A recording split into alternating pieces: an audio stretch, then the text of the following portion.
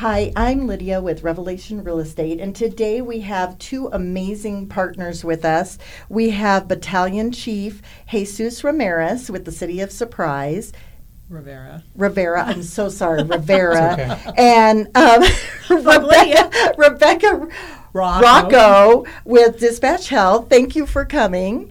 And what I'm so excited about with this podcast today is that you guys have partnered with each other as far as you are paramedic firefighter and you have mobile urgent care. Mm-hmm. So I know we've got a lot to talk about today. So give us kind of what are some of the bigger calls that you get? What are the most calls you get for the City of Surprise as far as urgent calls are? Sure, yeah. City of Surprise, like other agencies throughout the Valley, fire departments, majority of the calls that we get are medical related, medical in nature. A lot of them minor injuries, falls, ill people that aren't really sure what's going on and not really sure who else to call. So we respond to those and provide them with what they need after an assessment and then provide them with options. Right. And as far as Rebecca, Dispatch Health gets a lot of calls as well. What are some of your bigger calls that you get? we respond to the same types of things. Okay. So a lot of colds, flu season's going to start early this Yep. year. UTIs in our elderly population. We see ages 3 months and above. Okay. So we can see, fevers in young children. We can see UTIs in our seniors. All different kinds of things. Right. And dehydration. exacerbations of CHF, COPD, diabetes, things like that. Okay. So as far as the both of you together, you've got some programs that you're working with. So give us, one is obviously the first program you have through the fire department is the ambulance emergency response. That's just your everyday call. Is that kind of... Yeah, well, typically when somebody calls 911, the first unit they're going to get is a fire engine. Okay. It has 2 paramedics and 2 EMTs on it. We're going to respond, and sometimes with lights and sirens, a lot of times without, because if it doesn't seem to be a life threat on the 911 call, we'll just drive out there normal. And we get there, do the assessment, ask some questions, do an evaluation. We always put them on a heart monitor so we can look at a 3-lead, if needed, a 12-lead view of their heart, vital signs, blood sugar, temperature, physical assessment, listen to lungs, things like that, to try to identify what they have going on. And then with the questions, we figure out what they have in their history that could be causing their condition. If it's something new and unrelated, that's always concerning. Right. And that's always a situation where we'd want to transport somebody directly to the hospital in the event they're having some type of life threat. Right. So another program that you have, you call it Treat and Refer program. So let's kind of dive into that one. So that is a program where you'll get your call and you do the assessment, and then what do you do after that? What's kind of the referral that you're doing at that point? Sure, yeah. So they start out the same way. It's a 911 call. We respond in a fire engine.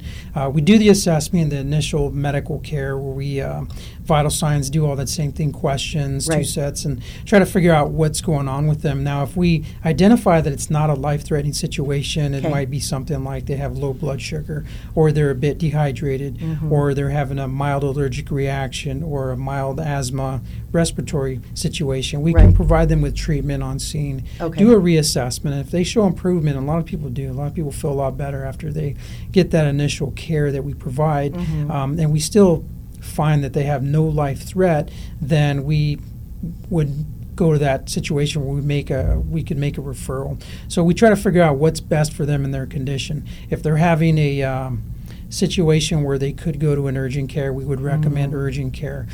For some of the senior population, it may be late at night. Maybe they don't want to drive to an urgent care. Maybe they're not familiar with an urgent care. They've never been there, and they're only familiar with the emergency room because they've driven there, or we've taken them by ambulance. So then we make a recommendation. Hey, we have this service. It's a mobile urgent care that can come to you. These folks work with us.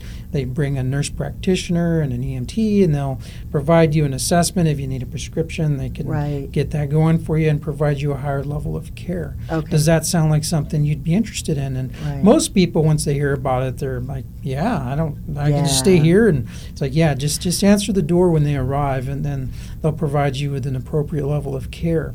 So that is one option, and that's how Okay. we've partnered with Dispatch Health. Okay. There are some other situations where maybe they need to go back to their specialist. A diabetic patient should definitely go back with their specialist and Okay. figure out what's going on there. If they're suffering from behavioral crisis, Right. then we'll make sure that they get into a behavioral program. If Okay. if they're an immediate threat to themselves or others at the time, danger to self, danger to others, then we provide them with alternative transport directly to a behavioral facility. There's a lot of adult facilities that we work with that they receive funding from the Regional Behavioral Health Authority, so they don't Okay. get billed for that. Okay. And And do you do those assessments while you're there? You figure out which Yeah. which way to send them, basically. Yeah. We identify what would be the best resource for their needs at that Okay. time. If it's not ambulance to a hospital and there's better options, Right. we're going to run those options by the patient, Okay. explain to them what they are to get their consent. Because people, if they want to go to the hospital by ambulance, we'll take them that way. Right. But we provide them with these other options, and they're really surprised when they do receive these options and they go to these other services, Right. and they get the care they need immediately. So, like a behavioral health patient, they would spend when we first started our program in 2015, they would spend anywhere up to 24 to 72 hours in an emergency room just waiting for care, waiting Right. to get that behavioral health service that they Right. need. So since we've developed partnerships with different behavioral health facilities, we can get them directly there, and within a matter of 10 minutes, 20 minutes, however long it takes us to get there, they'll be in touch with the behavioral health provider immediately.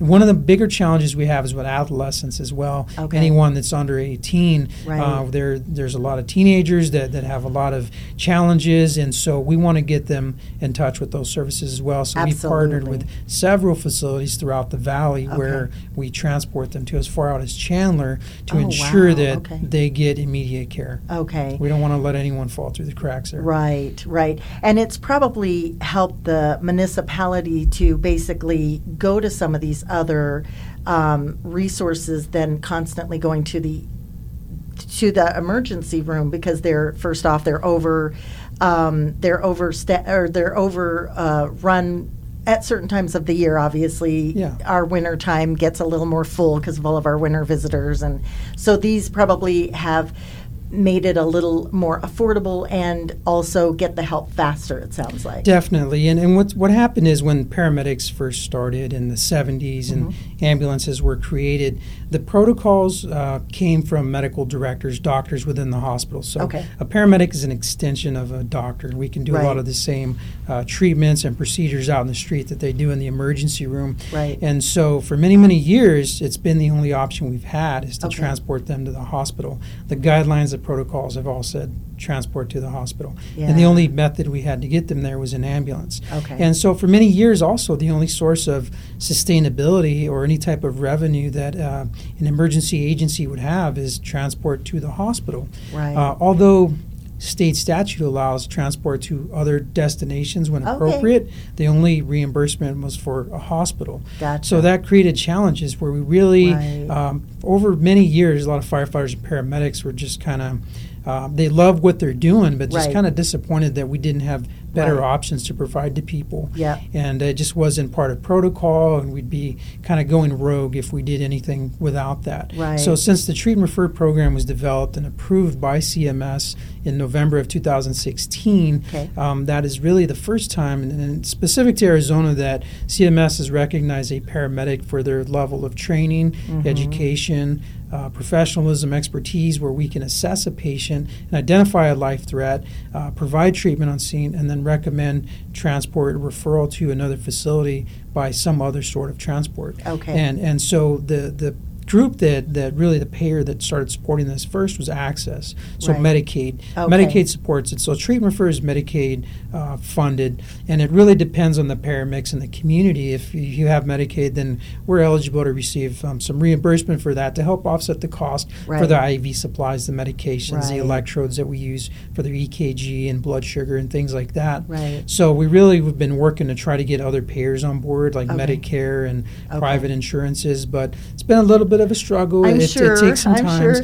Yeah. Are we the only state that has a program like this? Is this unique to Arizona? It is unique to Arizona. There are other states that are working on similar programs with their Medicaid. Okay. But again, it's challenging. Not everybody joins right away because if they have a high Medicare population, there's Yeah. not really any sustainability in that program. Right. And working for a government agency, we want to make sure that the program is sustainable, Right. along with providing the best The service. level of care. Right. Yeah, and so the way we do things, most fire departments do, municipalities, is we don't screen insurances. We don't say, Okay. hey, what insurance do you have again? Oh, And- okay. And then provide you options provide there. service We to provide- everybody. Yeah, so if Okay. you're Medicare, if you're uninsured, if you have private insurance, you're going to receive the same level of care that everybody's Right. going to get. We Right.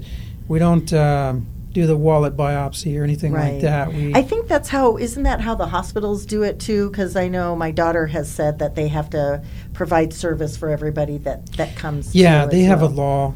It's Yeah. called EMTALA. And so Yeah. when someone goes into an emergency room, they have to receive care. Provide it. Yeah, yeah. So with this program, you basically are the eyes and ears, because normally someone would call you, Dispatch Health, say, these are my symptoms, but you're not really there. I mean, you have a good source of questions to ask them during that time. But the paramedics and the firefighters are kind of your eyes and ears to seeing what the symptoms are ahead of time before you even get there. Is that kind of, yeah. Exactly. Okay. And how long this program between the two of you, it's been going on since 2016?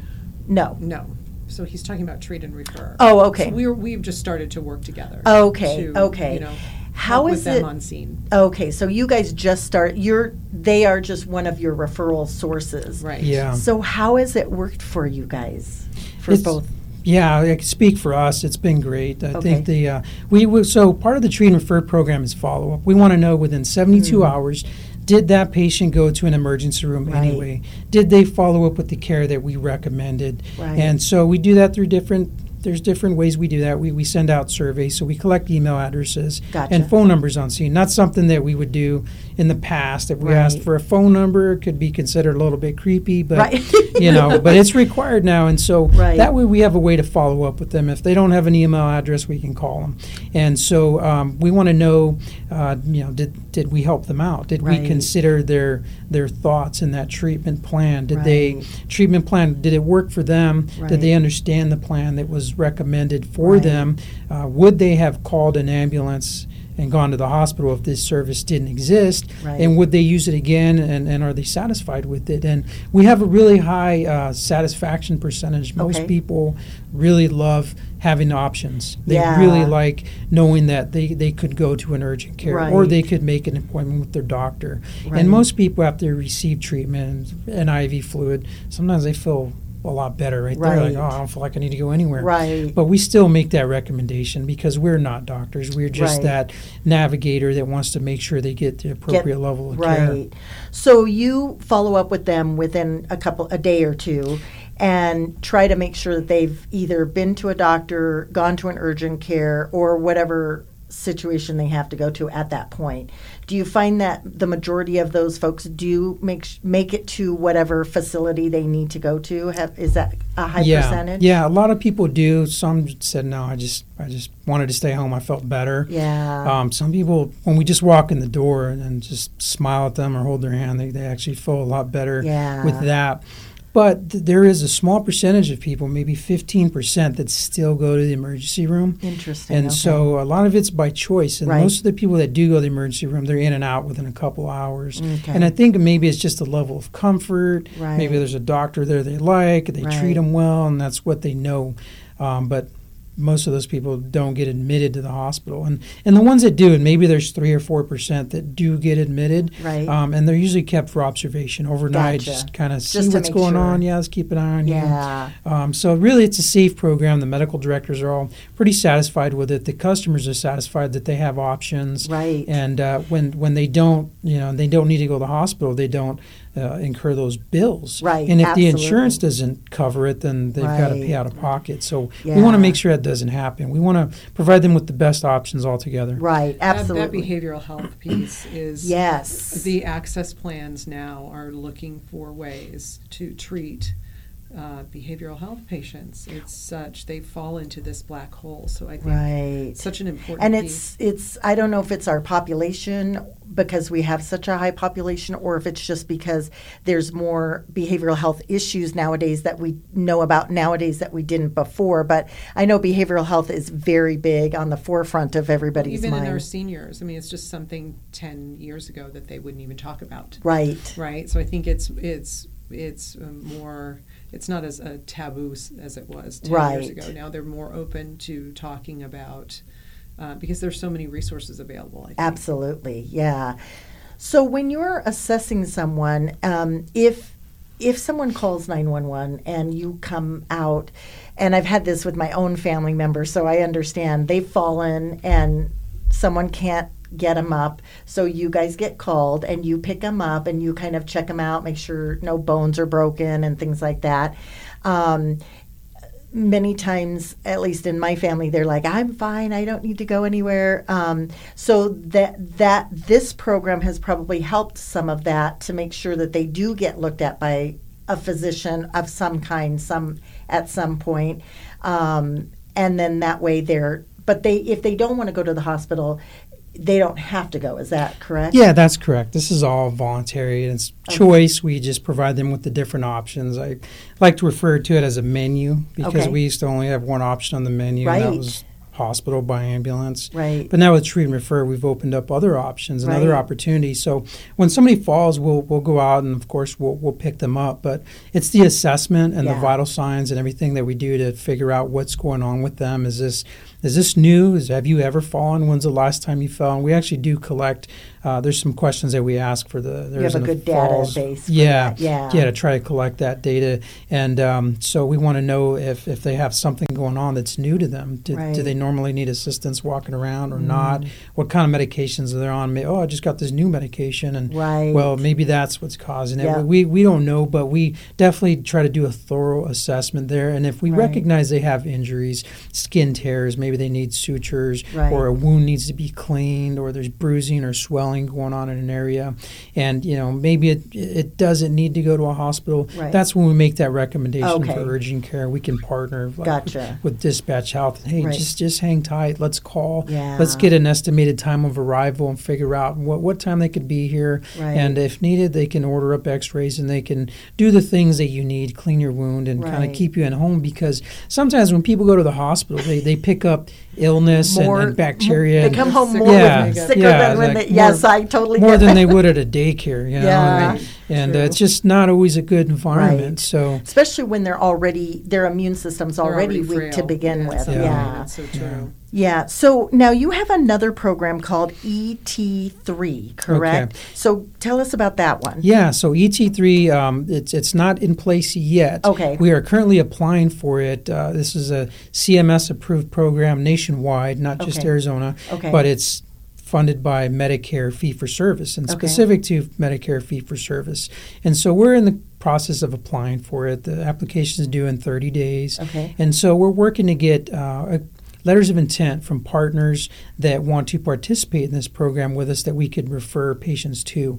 So it's very much like Treat and Refer, but it's from an ambulance. So fire departments that have a certificate of necessity, that have ambulances and can provide transport, can apply for this service. And so when you get to the call, everything starts the same way, 911, do the assessment. And if there's other options for them, if they need transport, you can transport them to that facility, but they still have the medical necessity rule. So if they can't get there by any other means, they can't drive themselves or get another ride, and they need to go by ambulance, then you can take them by ambulance. However, the other options, we provide treatment on scene. So we do the assessment, provide treatment like we do with Treat and Refer. And there's a requirement that there either be a mid-level practitioner or higher, so a nurse practitioner or physician's assistant on scene, or we contact one through telemedicine. And so what we're doing is we're in the process of getting that established and partnering with a group of medical directors that can provide that 24/7 and have that consultation to ensure that the plan is safe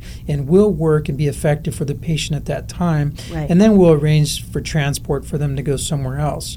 However, there's still opportunity where mobile urgent care can come to Right. them as well. Right. And so that's how that program is going to Okay. run, but we're going to provide it for everybody. Okay. I know that CMS has been talking to the Medicaid payers in every state to try to get them on board so that Okay. Medicaid and Medicare can both participate. And then we're hoping the privates come along as well, because again, this is a much better service where we want to work directly with the payers. Right. Like treat and refer. With treat and refer, we don't bill anybody. There's no Okay. copay. There's nobody's going to collections over it. We want to work directly with the payer, Right. and we hope to do that with ET3 as well. Okay. And if they go to their doctor, who would be in network, or they work with Okay. urgent care, that So this could be a huge, I mean, if this is, you're obviously including everybody and all insurances and all types of medical services that are out there. yeah. So, Yeah, we want to get everybody on board and just change what we've been doing for years. Right. You know, the costs are just way too high, Right. and too many people going to collections and getting bills that they don't need when or there's they're other not, options. or they're not going to the doctor when they Right. should Yeah. go Because to of the that. doctor. Yeah, That's That's because another one. Yeah. Yeah. So with this program, obviously you're still kind of in the planning stages of it. Do you see it coming on board anytime soon, or can you give us kind of a time frame as to? Yeah, definitely. The way the program works is the applications close in 30 days. Okay. And then shortly after that, we'll find out who's approved nationwide. So they're going to approve ambulance providers and suppliers nationwide. That's Okay. private and public both. Okay. And once they're approved, there's another grant going out after that, Okay. and that's for dispatch centers. So Okay. municipalities that provide dispatch for multiple jurisdictions can apply. Now, there's only 40 of those going to be approved. So we're hoping that here in the Valley we have an opportunity to get one, because Right. we're all dispatched through the Phoenix Right. Fire Department. Okay. And so that would be a good opportunity for us to have that dispatch piece where they add or enhance triage on the front end. So when people call 911, there's a possibility where nobody needs to come out. Maybe they can Right. provide them with instruction for at-home care, or they can make a referral there over the phone to say, hey, you can, an urgent care can take care of you. Or if Right. needed, we'll send a low Or acuity unit. or a home health care company or something Yeah, like that. yeah. Dispatch help. Or dispatch help. Dispatch help. Yeah, there's a lot of a lot of options. So they'll be applying and approved after the ambulances are, and then we're hoping by early 2020 these program will be available for everybody nationwide. And Okay. we're hoping that Surprise Fire Medical is one of the entities involved in that. Okay, great. And do you think it would just be, well, you wouldn't know until it gets approved who's Right. going to be on it, but I'm Yeah. assuming Arizona will probably be on that list because we do have a high, a group of people of seniors out here. Yeah, so. yeah, and with the treat and refer program being in place, a lot of what's in the application for ET3, You're already doing, yeah. We're doing. We've partnered like with the Health Information Exchange. That's one of our biggest partners there. So we.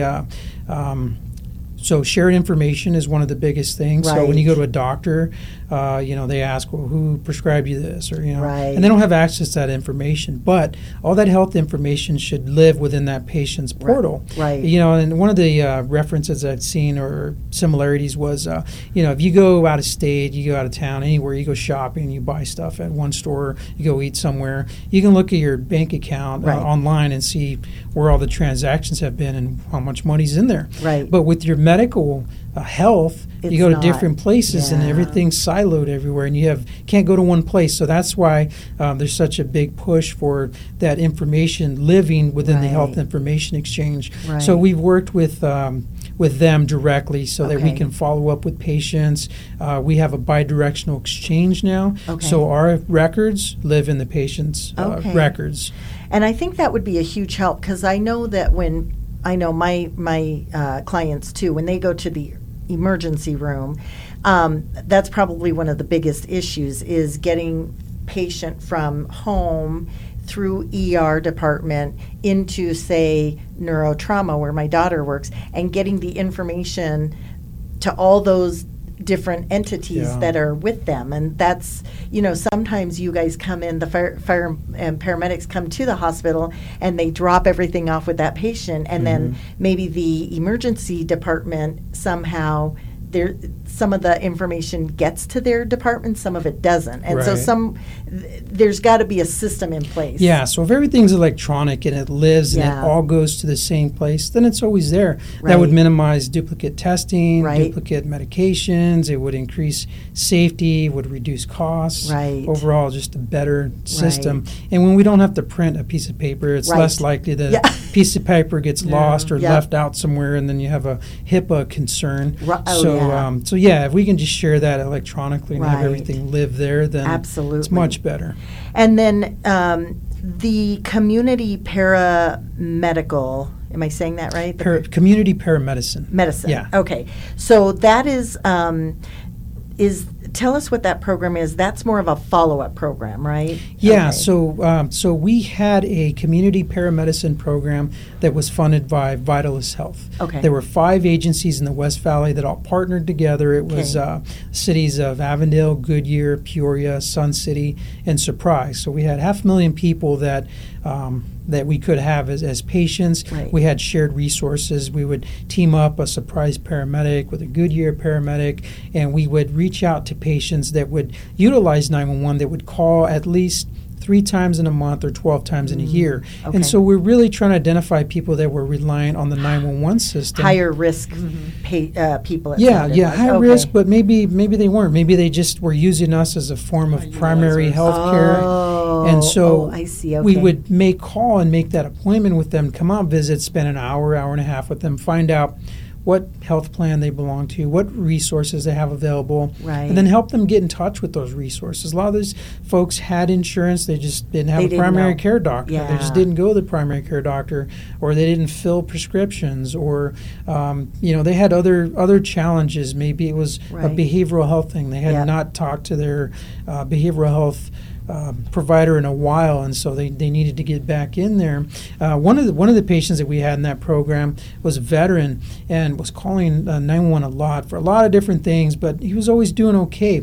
So when we set that appointment up with him and his family, we've discovered that really he wanted to have a service animal. He Yeah. really loved the dogs and wanted to have a service animal. And hey, I really, I get anxious. And so the family didn't know that. We discovered that. And the family actually just pitched in and got him one. Wow. And he stopped calling 911. Yeah. So overall, yeah. in that 1 year we ran that program, the patients that we identified, there were 78 patients that accounted for a couple thousand calls. Okay. We reduced their call volume by 89%. Wow. So- and that's huge Yeah. for you That's guys huge, because yeah. then you guys can actually get the calls that. Not that these other calls aren't important Yeah. because they are, but if we accidents can on the freeway. Exactly. I mean, those are the kind of things. exactly, if we can Yeah. facilitate some of those lesser urgent calls to someone like Dispatch Health, you guys can actually go out to the major Right. calls that you have. Yeah, once people are familiar with what they have available to them, and Right. it's like, you have a place where you like to buy your produce. You Right. go there, and you know that you have a certain pharmacy you go to. You're familiar with that, but not everybody's familiar with what they have. So Right. you try to help them with that. Maybe they're not following post-discharge instructions. Maybe just walking Yeah. down the street to the end of the block and back is what they what helps them and what they Right. need. So we really just want to get them more familiar with what they have, and Right. so they can rely on that when they need us. Definitely, they can call us anytime. We always Right. encourage that. Right. It doesn't matter what time of day it is. You call us if you need us. Right. We're there to help them. But this is just a way for us to help them by appointment, and so we can have more time, because most emergencies, 15 minutes. We try to figure out what's going on, try to figure out what's going on in their life, Yeah. with their body, Because you have to emotionally, and- assess them quickly Yeah. to be able, depending on what their symptoms are, because like I know stroke victims Mhm. need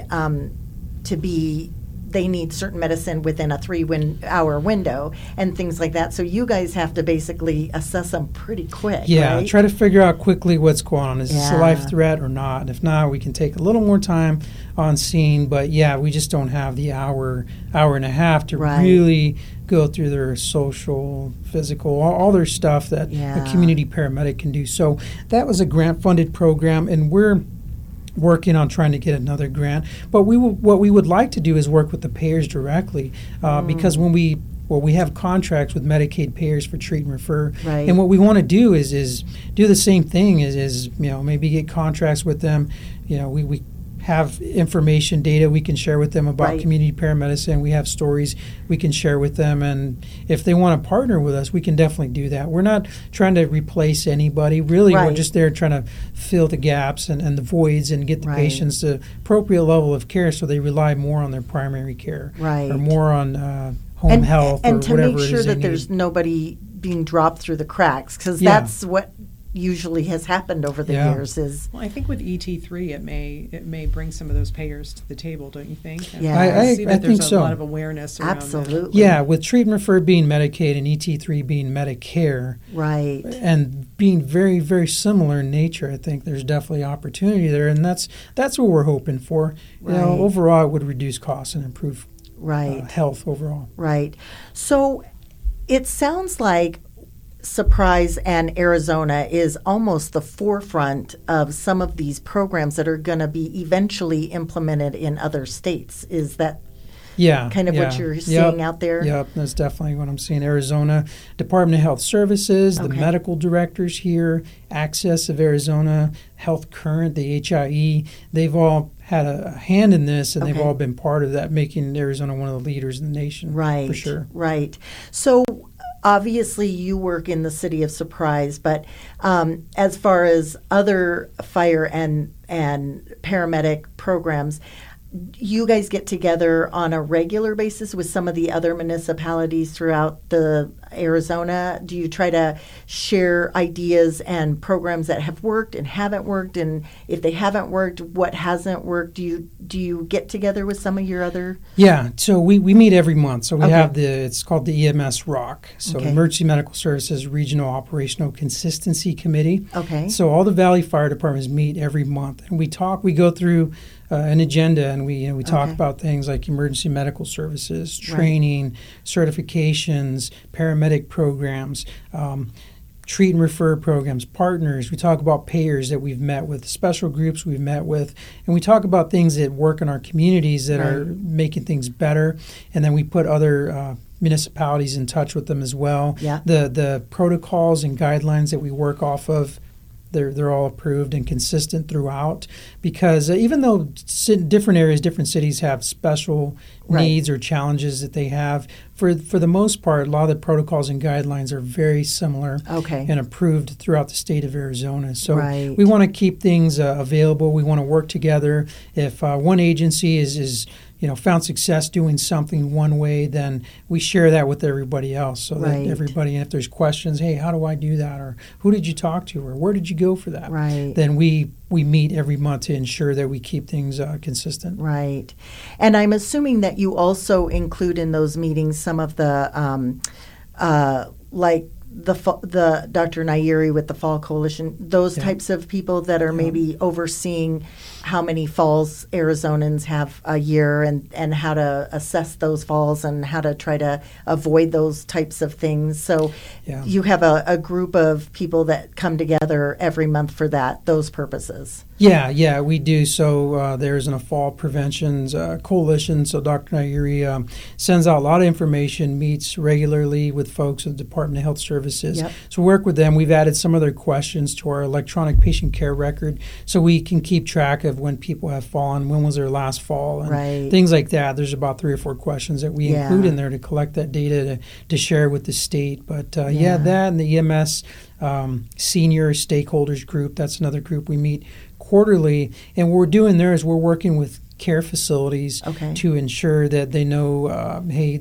when 911 should be called, or when it shouldn't. That's a Hey, good one. Here's Big here's one. other options. If it's Yeah. an illness that someone's familiar with, or a real minor injury, they Right. could get in touch with services like Dispatch Health. It's an Right. excellent service that can come out and provide them assessment, evaluation on scene, they might not need to go anywhere from there. Right. If it is something that seems more emergent, someone hit their head and maybe there's some bleeding going on, then definitely call us out and we can come out and evaluate. But we'll work with them. But when we do come out, then we will make those referrals as well. Hey, call these folks, and they can help you out. So we're working with them so that we have an understanding, and we share the list with them. Hey, we're here 20 times this month, or and that includes group homes besides large facilities. Yeah. Is that correct? Yeah. So any facility that seems to utilize 911 often, and there's some misunderstandings. We'll go, and sometimes they think, oh, we can't pick them up, or we're not allowed to touch them, right? Because they fell. I hear that all you I have do to, too. You have to take them to the hospital. hospital. If we can pick them up. Yeah. So it happens all the time. Yeah. So we're just trying to straighten these things out. If they're a care facility, then they should be able to provide the care that patient needs. So really a lot of it's just misunderstanding. Right. And so and my team is out in the field every day, and that's what we do. It's people really always education. ask us, why don't more people use you? Well, we've got to re-educate people and shift that paradigm, right? We're going to shift it, that call to 911, because that's the first place their brain goes, is 911, 911. So we're constantly reinforcing, maybe think about that first. Right. Is this, or just pick up the phone and call us. Right. And we'll walk and find you out, through. is it an urgent call where it would take someone out of the field where an urgent call actually needs to be taken care of. So, or it's going to put one of our frail seniors in the hospital for 2 weeks and really diminish them. So. Well, this is a wealth of information, and I would love to have you both come back again, because I'd love to know how the program is going in a couple of months and see what changes you've made to the program, and if we've maybe expanded it to other communities within Arizona, because I see nothing but good out of this. I mean, I'm sure there's a lot of bumps along the way and what you can and can't do, but I look at it as we've got so many baby boomers in the state of Arizona, and that's probably the majority of your calls are probably a lot of the baby boomers, and we've got to rethink out of the box of how we take care of some of these folks, because there's just not enough caregivers and enough first responders and enough nurses and doctors in the hospital. We have a shortage of caregivers, basically, and so we need to rethink how can we take care of some of these folks and give them the services that they need. So I really appreciate you coming, and I would love to have you come back. So anytime you're available. So. Definitely. Well, thank you very much for having me. Yeah.